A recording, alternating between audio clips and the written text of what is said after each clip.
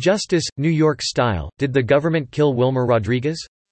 Written by Selwyn Duke. Monday, February 10, 2020. New Yorker. Wilmer Maldonado Rodriguez had agreed to testify against MS-13 gang members, a brave move considering their reputation for viciousness.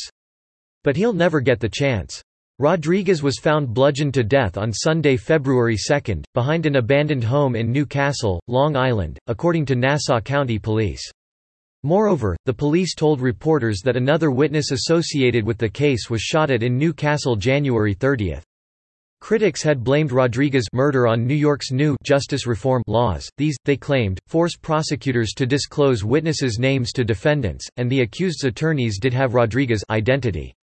But state Democrats later countered that this was an attempt to use the hapless man's death for political gain. They asserted that the new laws still allow for witnesses' names to be kept secret and that, in fact, this is precisely what happened in the case here. What's the truth? The 36-year-old Rodriguez story began in October 2018, when he was allegedly attacked by 9 MS-13 members, after intervening when the group threatened 2 boys, wrote the New York Post February 5. The suspects allegedly beat all 3 victims, stabbing Maldonado Rodriguez several times and knocking him in the head with a bat, officials said. The paper continued. Rodriguez survived that attack, of course. But when he didn't survive being a witness, the controversy began. Nassau County Police blamed NY's just reform laws, in particular the discovery laws, which took effect January 1. County Executive Laura Curran piled on the attacks, saying in a statement, "We cannot let another murder happen because a witness may have been disclosed," the Post reported in a February 6 piece. Then there was last week's Tucker Carlson Tonight segment, video below, in which the eponymous host blamed the discovery laws. But it turned out to not be quite that simple. Nassau County Police Commissioner Patrick Ryder, walking back an earlier statement, ultimately said that Rodriguez's death had no direct link to the new criminal justice reform, the Post also reported. Moreover, the Post had published a February 6 article on the case titled, "New York's Botched Criminal Justice Reforms Just Produced Their First Corpse." But the paper quickly scrubbed it from its website, apparently considering the reporting erroneous.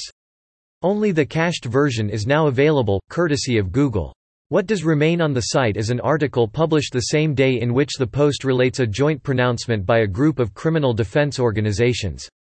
To wit, these statements by law enforcement are again another attempt to use lies and misrepresentations to create the illusion that the new laws are a danger to public safety, they complained, addressing the accusation that the government had outed Rodriguez. These critics say that the new laws still allow for the protection of witnesses and that Rodriguez's name wasn't revealed to the MS-13 defendants.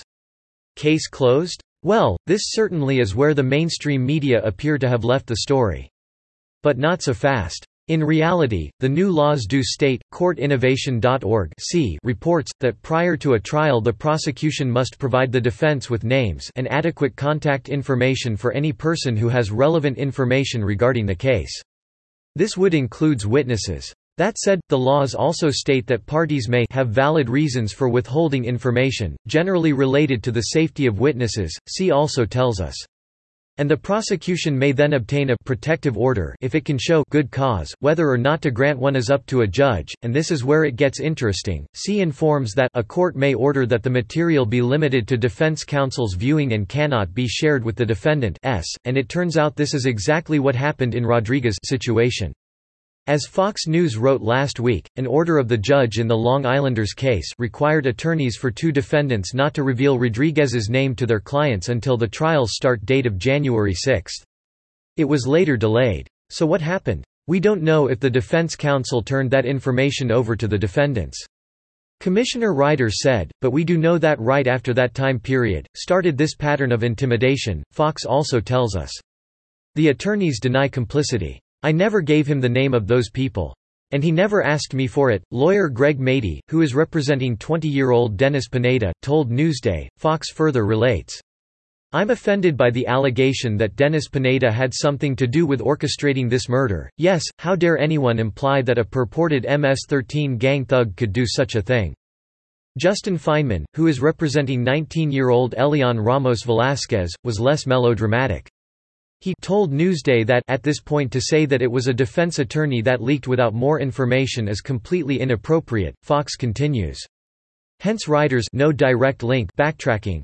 With a judge having ordered that Rodriguez's identity be kept from the defendants, and with their lawyers denying they shared it, the commissioner perhaps has to be circumspect in his statements. But question, would you want your safety made dependent upon the trustworthiness of two lawyers representing purported MS-13 gang members? And what kind of system and judge allow for the revealing of a witness identity to such people? Then there's what's left unsaid. Rodriguez was a vagrant, as such, he was at higher risk of violence than most people, so the case could be made that his death was coincidental. But not only did Commissioner Ryder tell reporters Wednesday that another witness on the case was shot at in Newcastle on January 30, writes Fox, but there's this: why wasn't Rodriguez in witness protection? Since he was one of the defendant's victims and they'd already seen him, they could have assumed he was a witness. And even if they didn't know his name, how hard could tracking down a local vagrant have been? Hit the streets, spread some cash around, and someone's eventually going to say, yeah, I know that dude, he hangs around the blank. Whatever the case, NY's new justice reform is justice deformed, favoring the criminals at the expense of good citizens and victims. It's only going to make it less likely that people will be willing to testify against dangerous thugs, too. After all, say what the authorities may, it's just starting to seem that the government is chiming in with the criminals. Snitches get stitches.